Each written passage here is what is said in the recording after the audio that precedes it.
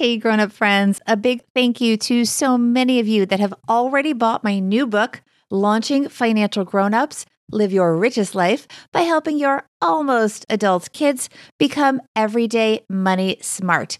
This book was not easy to write because I had to get honest with myself about what was working with my teen and young adult kids and what was not working. And I also had to be prepared to share it with all of you. So first of all, thank you for your support and your wonderful responses to it. There's definitely some things in there that you may not have been expecting to hear. By the way, I got a lot of help from my money expert friends and also financial therapists and parenting experts. I am really happy with how Launching Financial Grown-Ups came out, even though it really was hard to be, like I said, that honest. And it was a lot of work, but I really love doing it. And I'm really happy with how it came out. On that note, if you have not already, please pick up a copy of Launching Financial Grown-Ups today. After you do, please share it on social media. Please leave a review on Amazon. Those reviews are super important because the algorithm picks up on them and that can make the book a lot more visible to more people. So I truly appreciate it. And I really also appreciate all of your support. The dying rarely say, I really regret that I didn't invest in Apple. They don't say, I really regret that I didn't invest in that major piece of real estate that I was interested in. What they say is, I wish I had invested more in people. I wish I had invested more in education. I wish I had invested more in that hobby that really lit me on fire and I never had enough time to do it because I was always busy working. I wish I invested in traveling to that place that really was important to me and where I really felt at home. You're listening to Money Tips for Financial Grown-Ups with me, certified financial planner, Bobbi Rebell, author of Launching Financial Grown-Ups, because you know what? Grown-up life is really hard, but together we got this.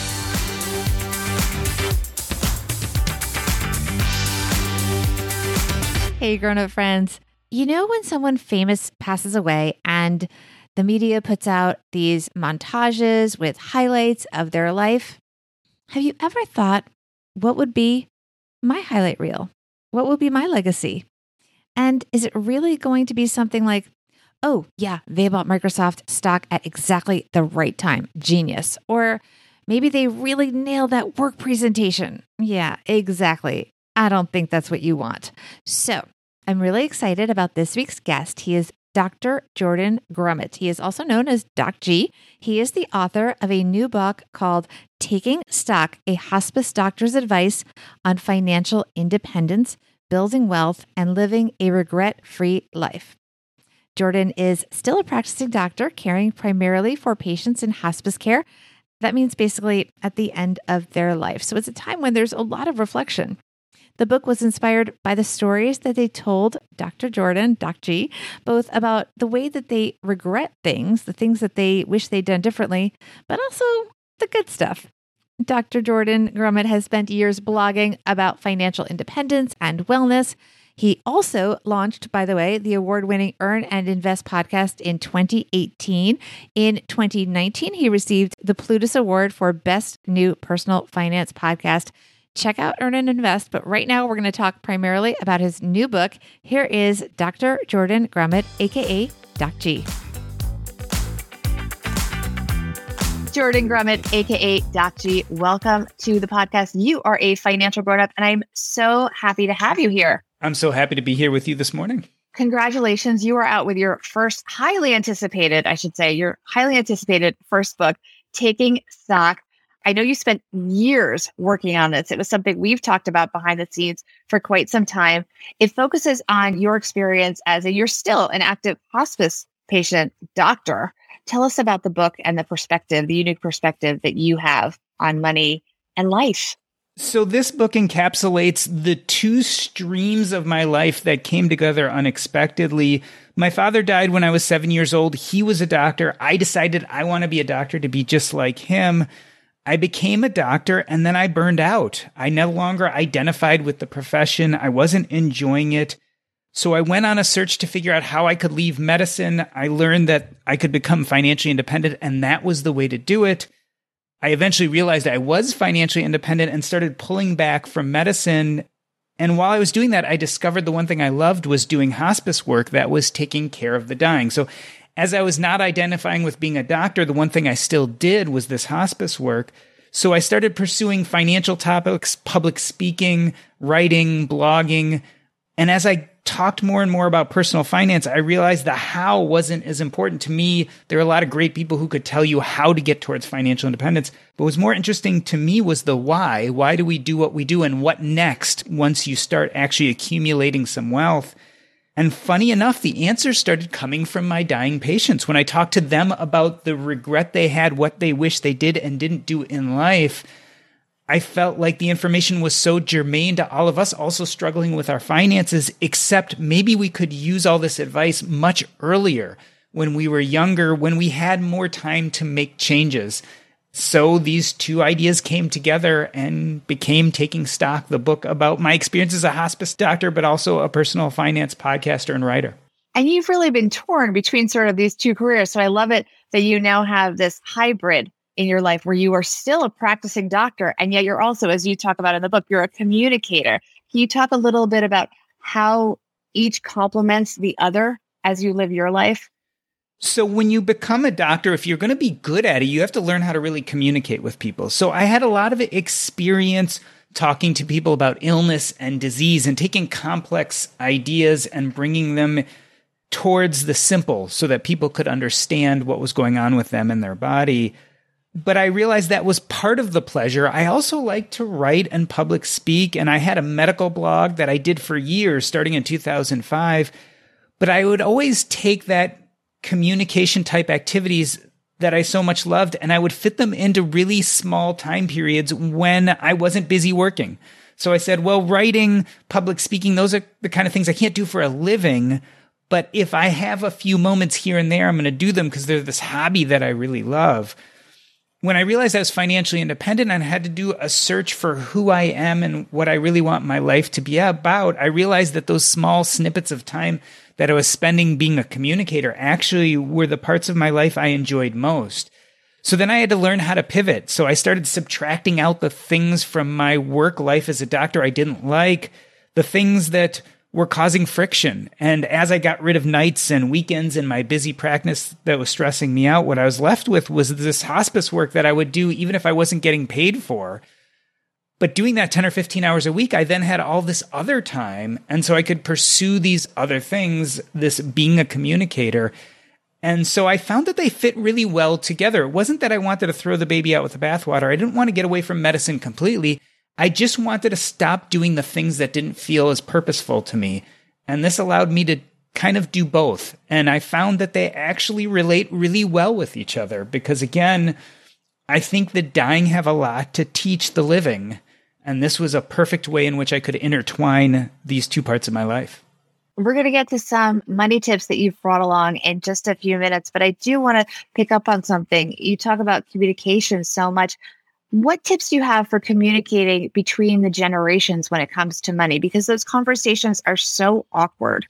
They really are awkward conversations. So the question is, how can we talk, especially to our parents, if we're in that sandwich generation the way you and I are, usually in your 30s, 40s, and 50s, where your parents are getting older, you know they have financial issues. Those financial issues may or may not affect you, but they're also going to affect the quality of their life as they get older. We are lucky enough to be interested in personal finance. So we're learning and reading all these things about how to manage our finances. But part of that is also communicating with them. So the question is, how do you bring up these really, really touchy subjects? And I mentioned a few in the book. There's some really good ways to start talking to your parents about money. One is to ask them for advice, even if you don't need it, right? So it's a great thing to go to your parents and say, you know what? I've started doing my own estate planning. I'm looking at wills and trusts. There's a lot of information there. You know, what have you guys done? What did you find? What do you think works? What do you think doesn't? This is a really great non-confrontational way to start talking about money with them. And because they feel like they're giving you advice, and they may be giving you advice, right? They may teach you something, but even if you know something about it, this idea that they're giving you advice will make them much more open to speak about these things. So I think that's a great conversation opener. Another great conversation opener is to mention, you know, someone who had a bad experience. So I tell the story in a book of a guy whose mother got Alzheimer's, and therefore lost the ability to manage their finances.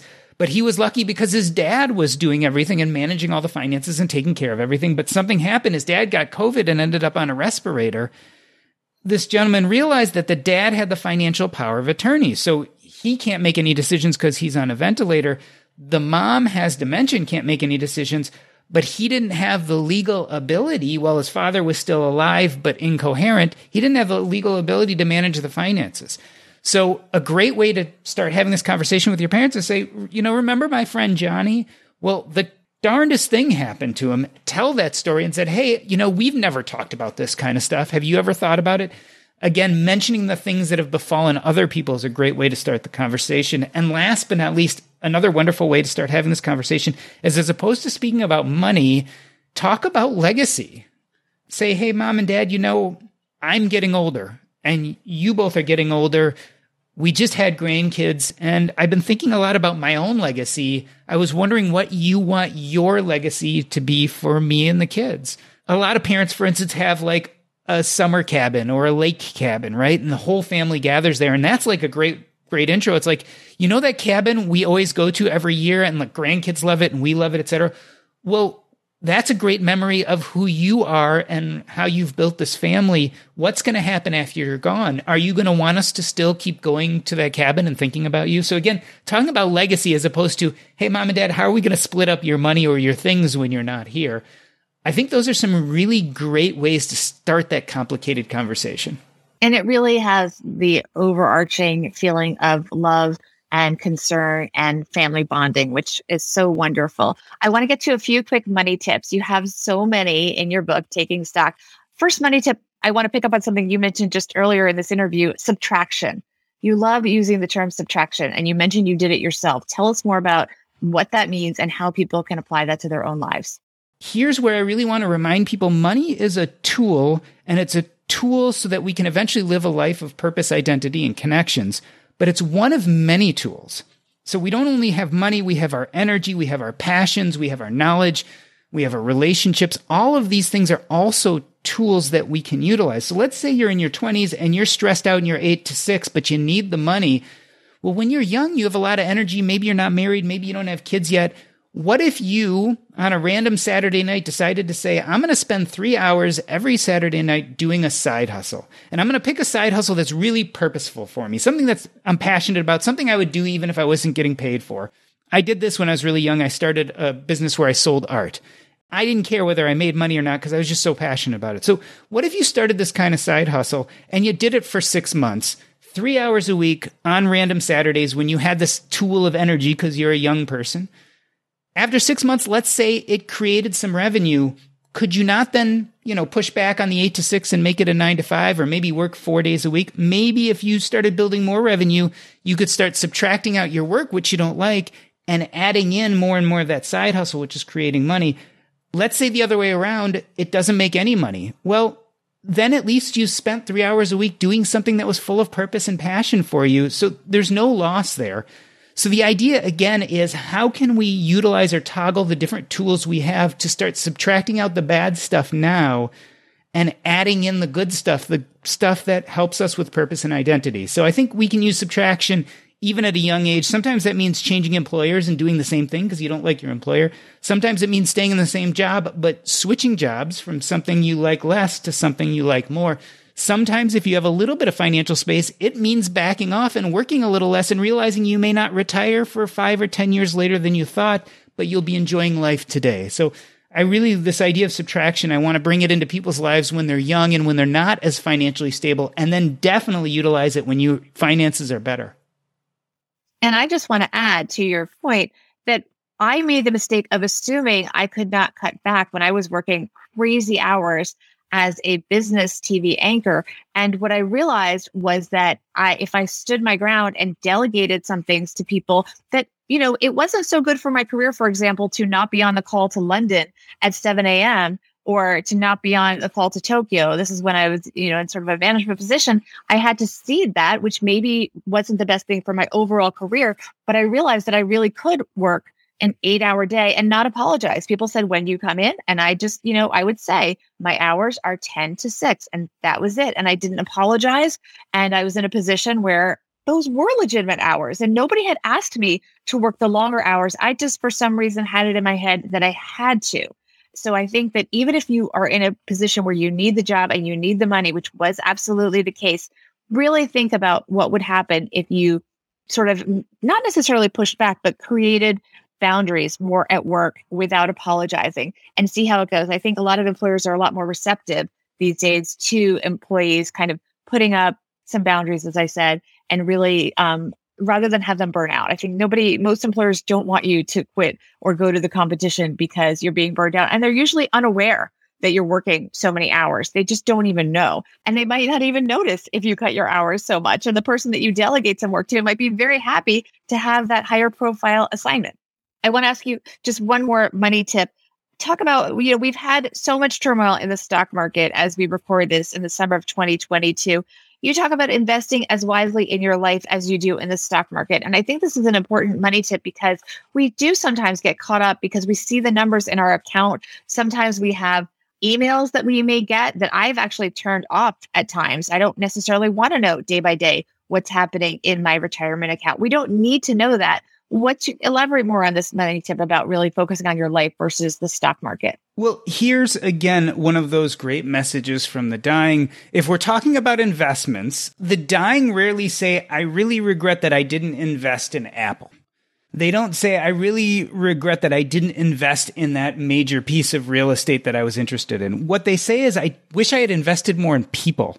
I wish I had invested more in education. I wish I had invested more in that hobby that really lit me on fire and I never had enough time to do it because I was always busy working. I wish I invested in traveling to that place that really was important to me and where I really felt at home. I think investments are important, but again, I think the monetary investments are just one of the many investments we make. And we tend to forget, we always talk about how money compounds, but we forget that experiences compound and knowledge compounds and relationships compound. And that ends up being our real wealth. That's that compound growth, that wealth that we build as we get older and older. And, that ends up being way more important than the money in the end. That ends up being what we live for. It's just really hard to see that sometimes, especially when we're young. And I also think that we put money out there as a goal because it's just so much easier than thinking about these really difficult things. Like, who do I want to be and what is living my best life? And do I have the energy to do that work now and forego the easy stuff? Because although getting to financial independence or having a lot of money isn't quote unquote easy, it's pretty knowable. Like, we know the steps. We know that we can work harder. We know that we can side hustle. We know that we can invest. These are all things, even if we don't quite understand them, we know we can find a blog or a podcast or a book that's going to teach us this. But it's much harder to say, what are those investments I need to make today in my purpose, identity, and connections? Because they're going to continue paying those important dividends. And it's the harder work, so we stay away from it and we ignore it. And we don't like this idea that life is finite and we might not eventually get to our true goals. So instead of working on those true goals, we work on something that's a lot easier, like money and career. Final question. What is the number one takeaway you've learned from the dying? What's your takeaway there? The number one takeaway, similar to what we were talking about, is invest first in your purpose, identity, and connections, and using that knowledge, then build a financial framework. So put purpose, identity, and connections first. That doesn't mean that we have to drop everything and go for a job we're passionate about. But before we start making all those financial decisions, I think we should have those ideas in the forefront so that we can be really intentional about doing things we don't like to do. So I'm not saying we should never do things we don't like to do. It may serve us. It may serve us to work at a job we don't like. It may serve us to work long hours at times. But I want us to be intentional about that so that it can eventually serve our purpose, identity, and connections, because I think that's what happiness really looks like. And I do just want to clarify, because you do talk about in the book that you very much did this earlier in your career. So there was a season of your life where you were a total workaholic. You were missing family events. You learned from that experience, yes, but you also benefited from the money that you banked at the time. So it's not that you shouldn't have seasons of your life where you do work for the money for a defined period of time, if that's going to get you to your goals. So I just want to add that from your book, because I really thought that was a great a great lesson that I learned, that we shouldn't apologize for working for the money at certain phases if that is part of the goal. And there's nothing wrong with that too. Yeah. I mean, again, money is one of many tools that helps us get to this place where we can live out a more purposeful life. And sometimes it makes sense to maximize that money and collect a lot of that tool, and then you can use it accordingly.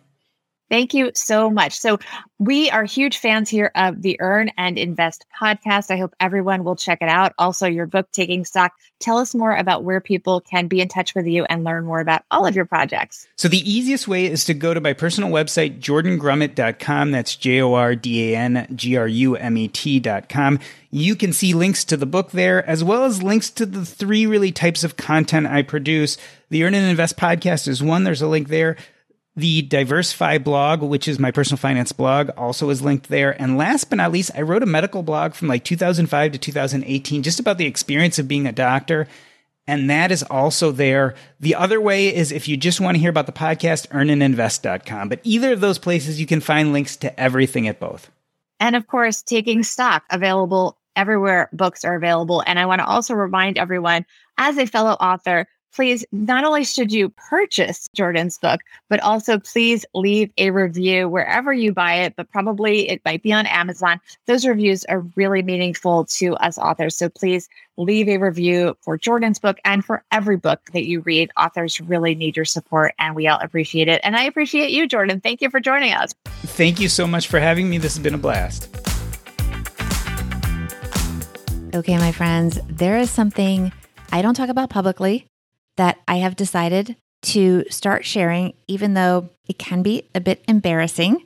I get digital overload and it stresses me out for good reason, because when you have so much junk on your computer because you're not as organized as you should be, because you get caught up in all the things that you have to do, if you don't deal with it, all that stuff on your computer starts to really slow things down and can become a total drag on your productivity.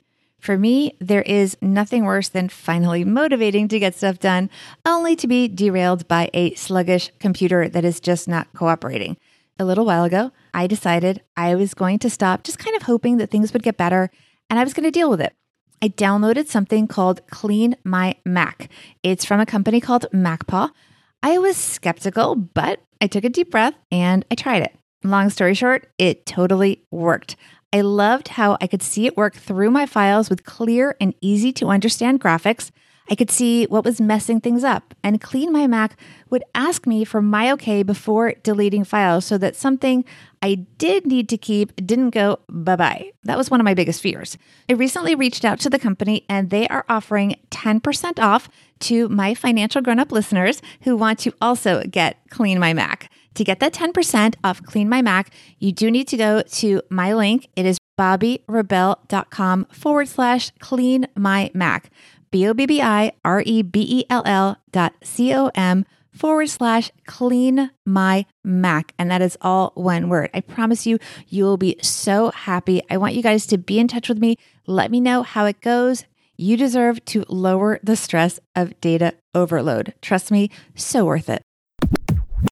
One of my favorite things about Doc G's book, Taking Stock, a hospice doctor's advice on financial independence, building wealth, and living a regret-free life, is that he shares real stories from real patients that are, as the tabloids say, just like us. I know you will get so much out of this book, and you're also maybe going to have some ideas to add. I would love to hear them. Please be in touch. Let us know what you have learned from the older people in your life. You could DM me on Instagram at BobbyRebell1.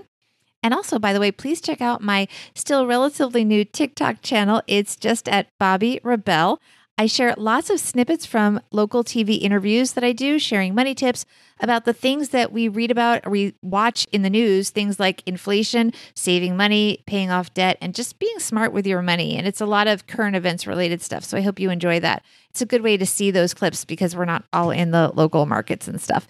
Also, don't forget to check out bobbyrebell.com. That is my website for show notes and a full transcript. You can also sign up for my newsletter there that has more money tips so that we can all live our best grown-up lives. Big thanks to Dr. Jordan Grummett, aka Doc G, for helping us all be financial grown-ups.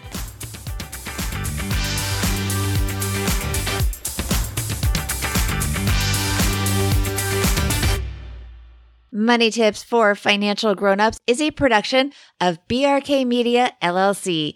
Editing and production by Steve Stewart. Guest coordination, content creation, social media support, and show notes by Ashley Wall. You can find the podcast show notes, which include links to resources mentioned in the show, as well as show transcripts, by going to my website, BobbiRebell.com. You can also find an incredible library of hundreds of previous episodes to help you on your journey as a financial grown-up. The podcast and tons of complimentary resources associated with the podcast is brought to you for free, but I need to have your support in return. Here's how you can do that. First, connect with me on social media at BobbiRebell1 on Instagram and Bobby Rebell on both Twitter and on Clubhouse, where you can join my Money Tips for Grown-Ups Club. Second, share this podcast on social media and tag me so I can thank you. You can also leave a review on Apple Podcasts. Reading each one means the world to me. And you know what? It really motivates others to subscribe. You can also support our merch shop, grownupgear.com, by picking up fun gifts for your grown-up friends and treating yourself as well. And most of all, help your friends on their journey to being financial grown-ups by encouraging them to subscribe to the podcast. Together, we got this. Thank you for your time and for the kind words so many of you send my way. See you next time, and thank you for supporting Money Tips for Financial Grown-Ups.